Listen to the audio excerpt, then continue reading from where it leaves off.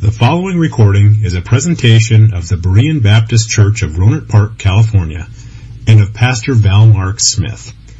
We are an independent Baptist congregation committed to the accurate presentation of the historical doctrines of the faith. We welcome your visit to our services anytime here in the Rohnert Park area. If you would, please turn your Bibles to Galatians chapter 6. Galatians chapter 6. And once you've found that, if you would please go ahead and stand with me as we read together from the Word of God. Galatians chapter 6, I'll begin reading at verse number 7. Be not deceived, God is not mocked. For whatsoever a man soweth, that shall he also reap.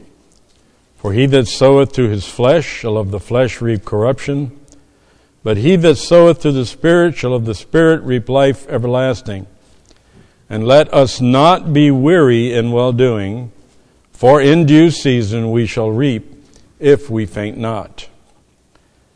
As we have therefore opportunity, let us do good unto all men, especially unto them who are of the household of faith.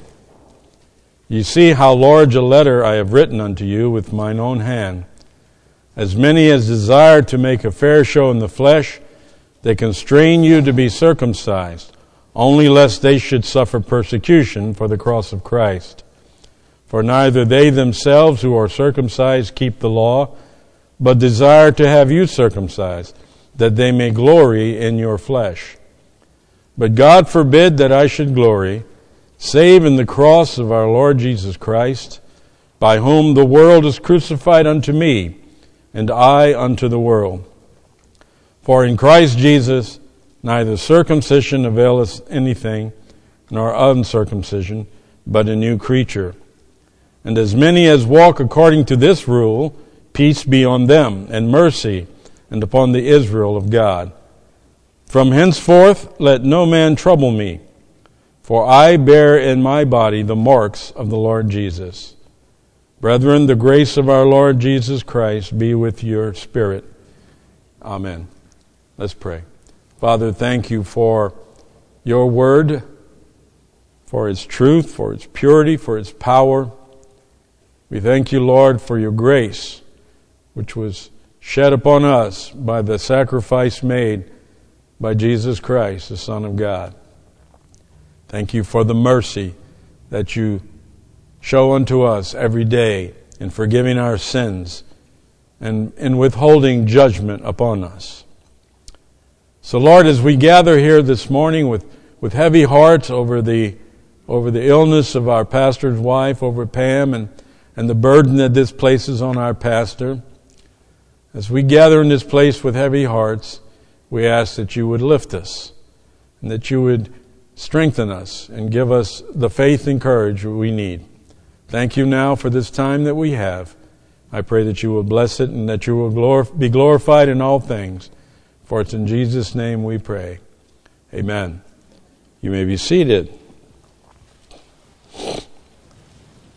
Now, I hate to disappoint you this morning, but you're not going to hear some great bombastic truth that you've never heard before.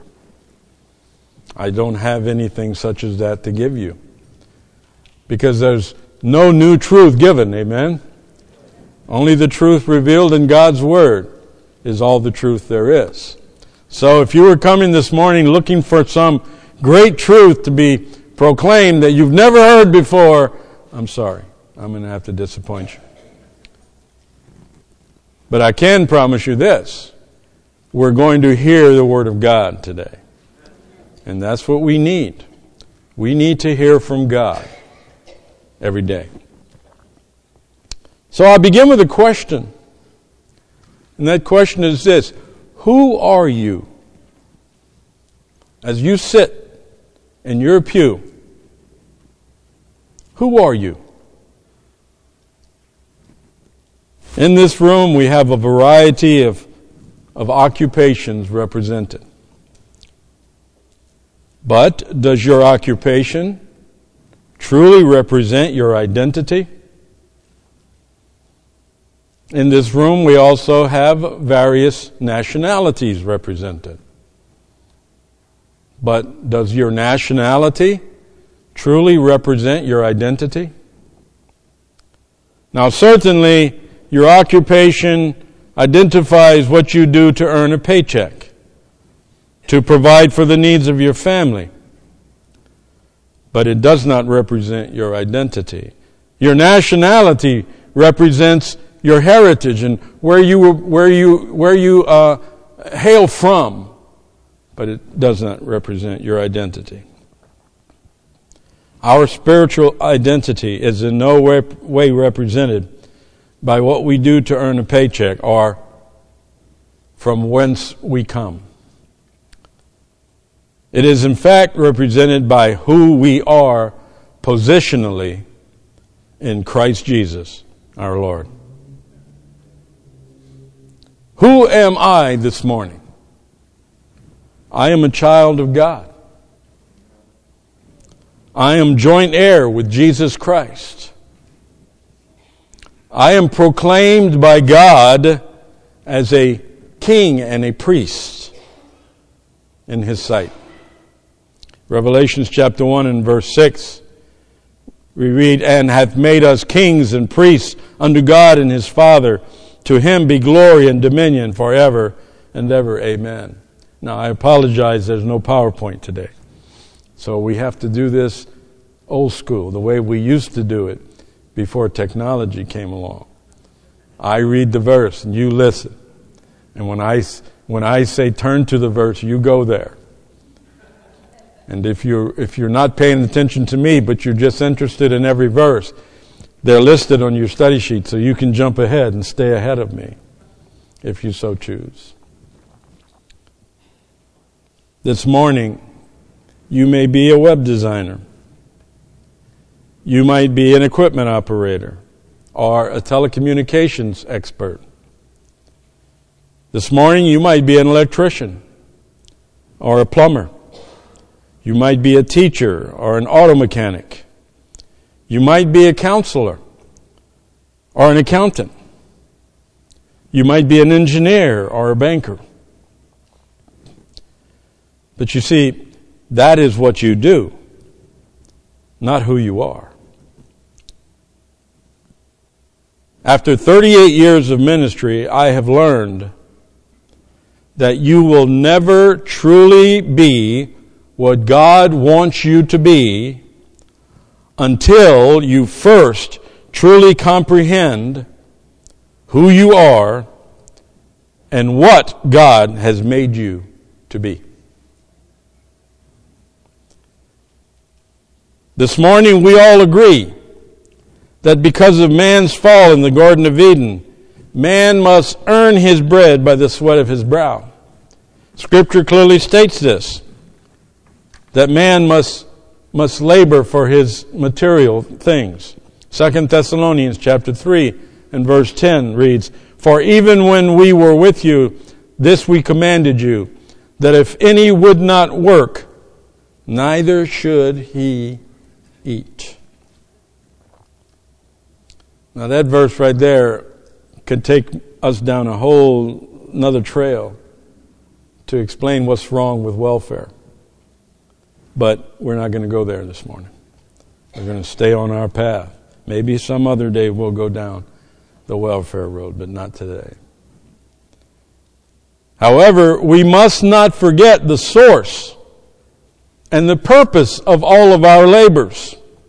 And we must keep it in perspective and not allow a career to consume us. This morning we must remember the source of all material blessings, the source of all of our wisdom and knowledge, the source of all of our strength and abilities. The source of all these things is God, our Lord and King. In Matthew chapter 6, we read from verses 31 through 33, "Therefore take no thought, saying, what shall we eat? Or what shall we drink? Or wherewithal shall we be clothed? For after all these things do the Gentiles seek. For your heavenly Father knoweth that ye have need of all these things. But seek ye first the kingdom of God and his righteousness, and all these things shall be added unto you. This morning we must remember that God does not purpose for us to spend our lives in pursuit of a career. It is not his purpose for us to spend our lives in pursuit of material things. In 2 Timothy chapter 1, verse 9, we read, who has saved us and called us with an holy calling, not according to our works, but according to his own purpose and grace, which was given us in Christ Jesus before the world began. God's purpose for us is that we would spend our lives glorifying him. That we would spend our lives preaching the gospel to a lost and dying world.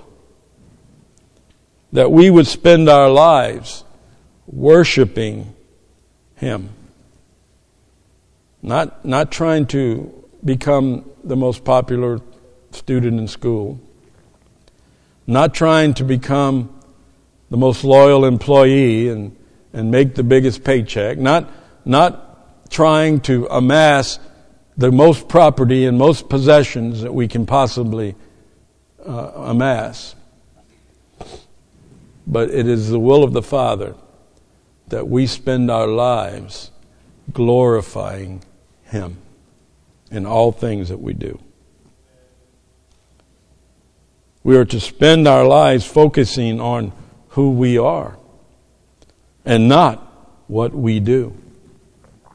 Understanding the difference between these two will enable us to live in such a manner so as to fulfill God's intent and purpose for our life. Turn with me to 1 Peter chapter 2, please. I wasn't going to have you turn there, but I need to pause. I got to get some water. 1 Peter chapter 2. And look at verse 9. Now I want you to pay careful attention to these words. We read here, but ye are a chosen generation, a royal priesthood, and holy nation, a peculiar people, that ye should show forth the praises of him who hath called you out of darkness into his marvelous light. Did you see that? Who are you? Well, you're a chosen generation. You're a royal priesthood. You're a holy nation. You're a peculiar people. This is what we must focus on. I grow weary. I grow weary in this world. I grow weary listening to how many millions of dollars we're paying athletes to run around and kick a ball or catch a ball or throw a ball or hit a ball. I grow weary of listening to the news and see the bickering and the fighting and the backstabbing and the slandering that goes on just to try to promote oneself just a little step higher on the public scale. I grow so weary of people losing sight of who they are. And let me tell you, a lot of the people involved in these things claim to be God's children. They claim to be believers, yet they've lost sight of who they are. They've given it up. In this passage we just read, we understand that as God's children, we are unique and are to conduct ourselves as his people, as his treasured people. In this we understand why it is wrong for God's elect saints to walk in agreement with the lost of this generation. We are to be notably different from the world. This implies that we are to be strikingly different. We read just a moment ago in 2 Peter 2:9 that we are a peculiar people. I remember a couple of decades ago, a youth conference was launched based on this. And the theme was be a weirdo for Christ. Be a weirdo for Christ. There were a lot of them too. There were a lot of weirdos for Christ there. But that's not what that means. That doesn't mean we're supposed to be peculiar. It just means that the difference in our life is to be remarkable. When people look at us, they look at us and say, wow, what does that person have that I do not? You know, that was what happened to me when I saw my friend Mike Alpha almost 39 years ago now. When I got saved, I saw him and he was such a different person. I said, what happened to him? Jesus happened to him. Oh yes, we're to be strikingly different. In other words, there can be no doubt that you are one of God's children. But today, God's children want to blend in. They do not want to be strikingly different. They want to look like, sound like, and live like the world. Behavior such as this constitutes an association with the world. It would imply that one is in accord with the world's principles and philosophies. And we know what God's Word says about this. In James chapter 4 and verse 4, we read, Ye adulterers and adulteresses, know ye not that the friendship of the world is enmity with God? Whosoever therefore will be a friend of the world is the enemy of God. Now, there is no way to misconstrue what is being said here. What's being said is that when we live our life in harmony with the world, not strikingly different, but conforming to the philosophies of the world, we stand with the enemies of God. There's no other way to put it. James said, don't you know that friendship with the world is enmity with God? Whosoever therefore shall be a friend of the world will be the enemy of God. So let me ask you, are you living as an enemy of God this morning? Or are you one of God's peculiar people? Now, as I stated earlier, in order for us to live our life the way that God wants us to live, we must first understand who we are and why we are here. This understanding will cause us to conduct ourselves in a manner that will be evident to not only yourself, but to those around you as well. So for the remainder of my time this morning and also later this afternoon, I would like us to consider the marks of a believer. Now, as I've said before, I prepare these two-part sermons, and usually the second part is better than the first part.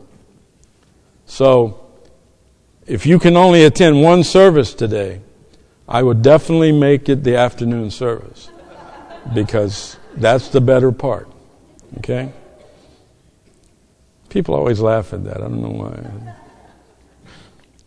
First, this morning, I want us to consider the inward evidence. The inward evidence.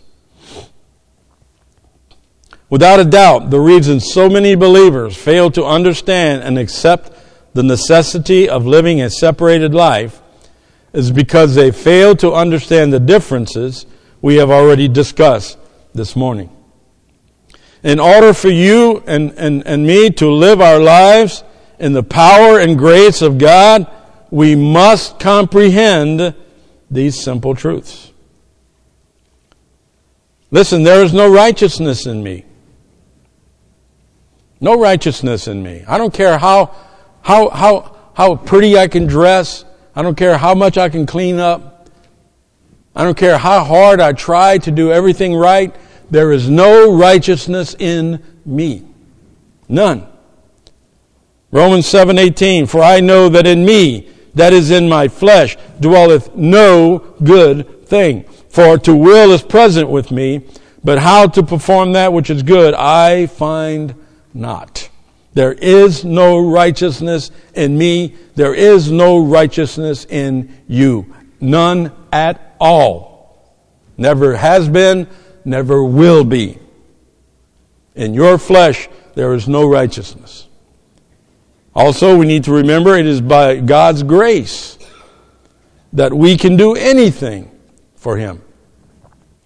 1 Corinthians chapter 15 and verse 10, Paul writes, but by the grace of God I am what I am, and His grace which was bestowed upon me was not in vain, but I labored more abundantly than they all. Yet not I, but the grace of God which was with me.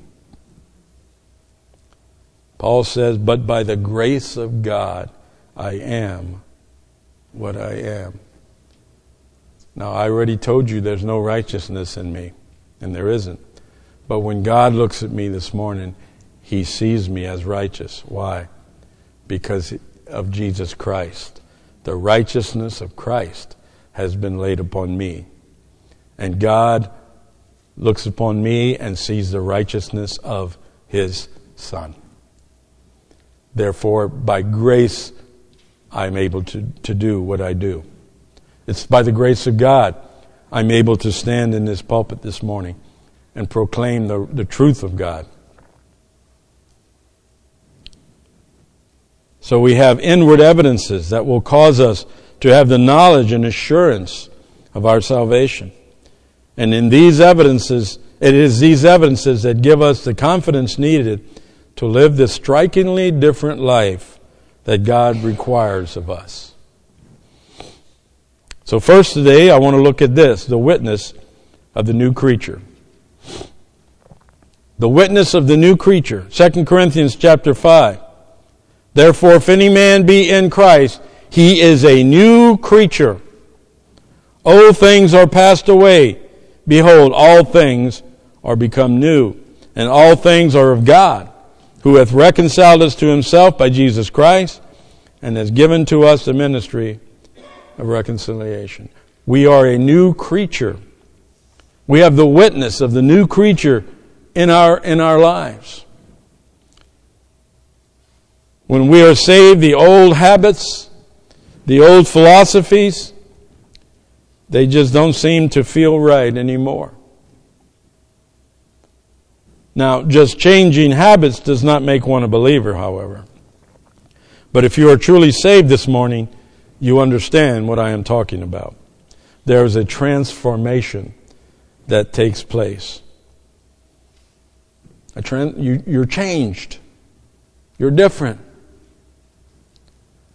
I'll never forget that moment I was saved.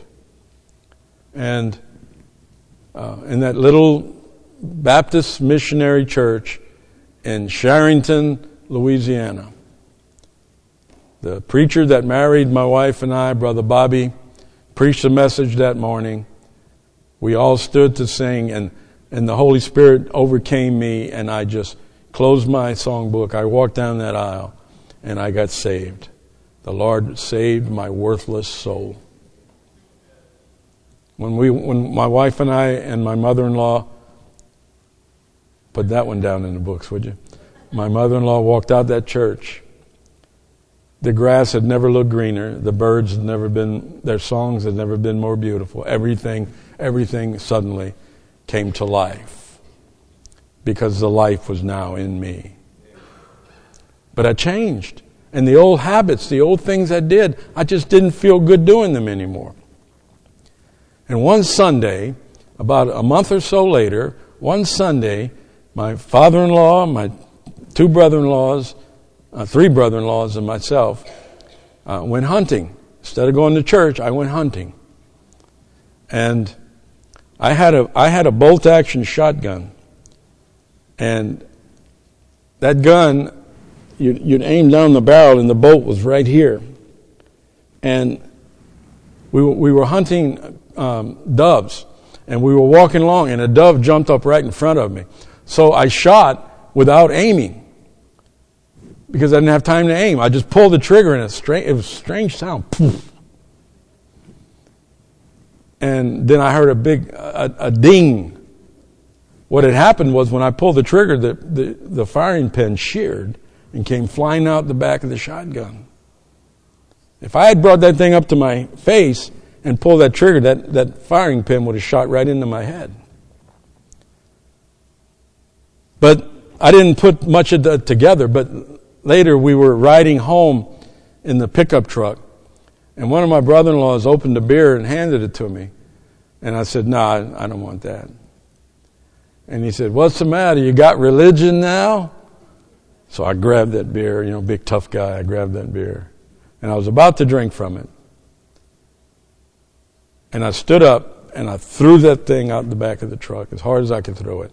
Smashed on the road. They both looked at me. I said, I'm a Christian. I don't do that. And I sat down. And that was the last Sunday I ever went hunting. And that was the last time I ever tried to drink a beer. Why? Not me. It's the new creature in me. The witness of the new creature wouldn't let me keep doing the things I once did. The things I used to do. Romans chapter 12 and verse 2. And be not conformed to this world, but be ye transformed by the renewing of your mind, that ye may prove what is that good and acceptable and perfect will of God. We are convicted to follow a new course of living, a new way of serving God through Christ by the Holy Spirit. We are turned to the principles of grace, forsaking the pursuit of righteousness through the flesh. Old companions are forsaken and new ones sought after. The pursuit of riches, honor, and wealth give way to love, joy, and peace. In truth, we become a new creation, created in the image and nature of Christ. But not only do we have the witness of the new creature as inward evidence, but secondly, we have the witness of the Holy Spirit. Romans chapter 8, we read, the Spirit itself beareth witness with our spirit that we are the children of God. And if children, then heirs, heirs of God, and joint heirs with Christ, if so be that we suffer with him, that we may be also glorified together. As natural men, lost and without hope, we could not comprehend the truth of God.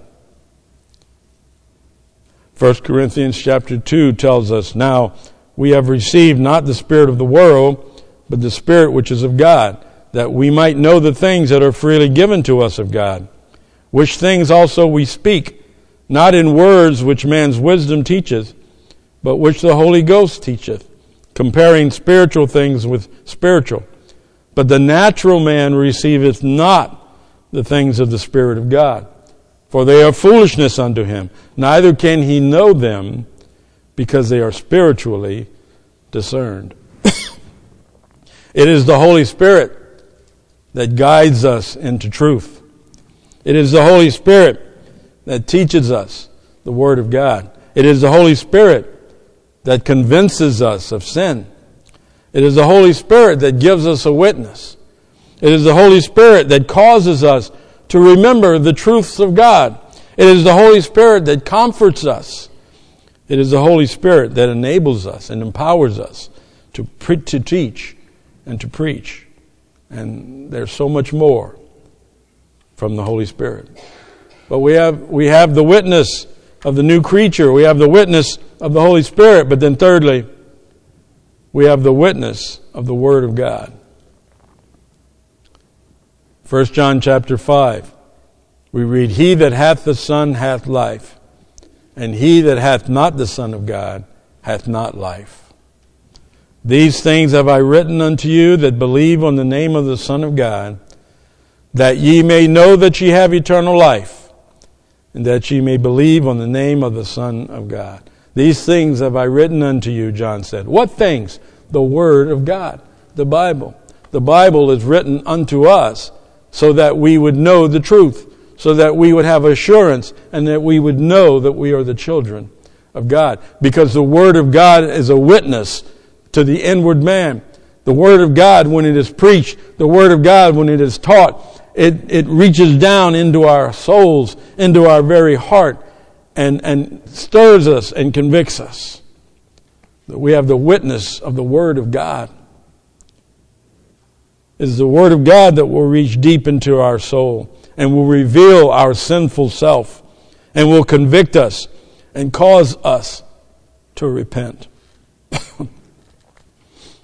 Woe is the man who claims to be a child of God, yet has no remorse for his own sin. Woe is the man or woman who claims to be a child of God and continues in sin without repentance and without seeking the forgiveness of God. Woe to that man. Jesus says it were better that he not be born. Therefore, we dare not forsake God's word. If we are God's children, then God's word should be at the very heart of our entire life. Every day, we should be in the Word of God, seeking the truth of God's word. We are to study it. 2 Timothy 2:15. Study to show thyself approved unto God, a workman that needeth not to be ashamed, rightly dividing the word of truth. We are to meditate upon it. Psalm chapter 1 and verse 2. But his delight is in the law of the Lord, and in his law doth he meditate day and night. We are to obey it. Psalm 19:11. Moreover, by them is thy servant warned, and in keeping of them there is great reward. Now quickly, I want to give you 4 things about the Word of God that we learn from Scripture. First, letter A, it is a sword. A sword, Ephesians 6:17. And take the helmet of salvation and the sword of the Spirit, which is the Word of God. It is our only hope in the spiritual warfare we face every day. The Word of God was Jesus' weapon against Satan's temptations. I don't have time to read it this morning, but go home and read Luke chapter 4, verses 5 through 8, the temptation of Jesus in the wilderness. And each time Satan tempted Jesus, he answered using the Word of God. It is the very weapon Jesus used to combat Satan. Not only is it a sword, but letter B, it's a lamp. Psalm 119, verses 105. Thy word is a lamp unto my feet and a light unto my path. It is our only light in this dark world. Letter C, it is a shield. Proverbs 30, verse 5. Every word of God is pure. He is a shield unto them that put their trust in him. The word of God, letter D, is perfect and pure. Psalm 19, we read, the law of the Lord is perfect, converting the soul. The testimony of the Lord is sure, making wise the simple. The statutes of the Lord are right, rejoicing the heart. The commandment of the Lord is pure, enlightening the eyes. The fear of the Lord is clean, enduring forever. The judgments of the Lord are true and righteous altogether. And letter E, the word of God is powerful. Hebrews 4:12. For the word of God is quick and powerful and sharper than any two-edged sword, piercing even to the dividing asunder of soul and spirit and of the joints and marrow, and is a discerner of the thoughts and intents of the heart. Oh yes, the inward man has the witness of the Word of God. These are just a few of the inward marks of a believer. But let me ask you,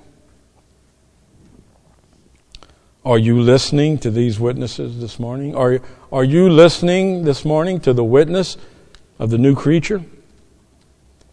That new conscience, that new nature that was given you by Jesus Christ? Are you listening to that witness when it convicts you of sin? When it convicts you of wrong? Are you listening to that witness? Are you listening to the witness of the Holy Spirit as He guides you and as He He convicts you of sin, convinces you of sin, as He reveals truth unto you, as He leads you in the right way? Are you listening to that witness? Are you listening to the witness of the Word of God? Are you availing yourself to the Word of God? Are you reading and studying, meditating and obeying the Word of God? Who are you this morning? Do you want to be identified by what you do? Or do you want to be identified by who you are? Well, if you're here this morning as a child of God, then you should desire to be identified as God's children, as God's child, and you should seek to glorify Him with your life. Like I told you, nothing new, nothing you've never heard before. But these are the assurances that you and I have, that we are God's children, that we are saved. And we must act upon these. Let us pray. Father, we come before you now in humility. Your word reveals to us, Lord, how weak and how frail we are. Your word reveals to us that there is no righteousness within us.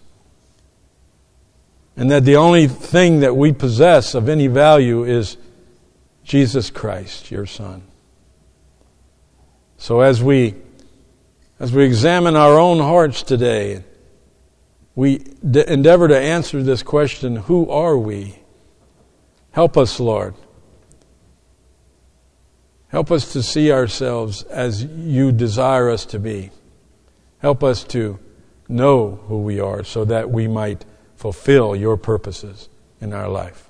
Thank you for all that are here today. I pray you'd use this word as it was preached to strengthen us and to grow us. We thank you and praise you for it. For it's in Jesus' name we pray. Amen. Thank you for listening to this presentation of the Berean Baptist Church of Rohnert Park, California.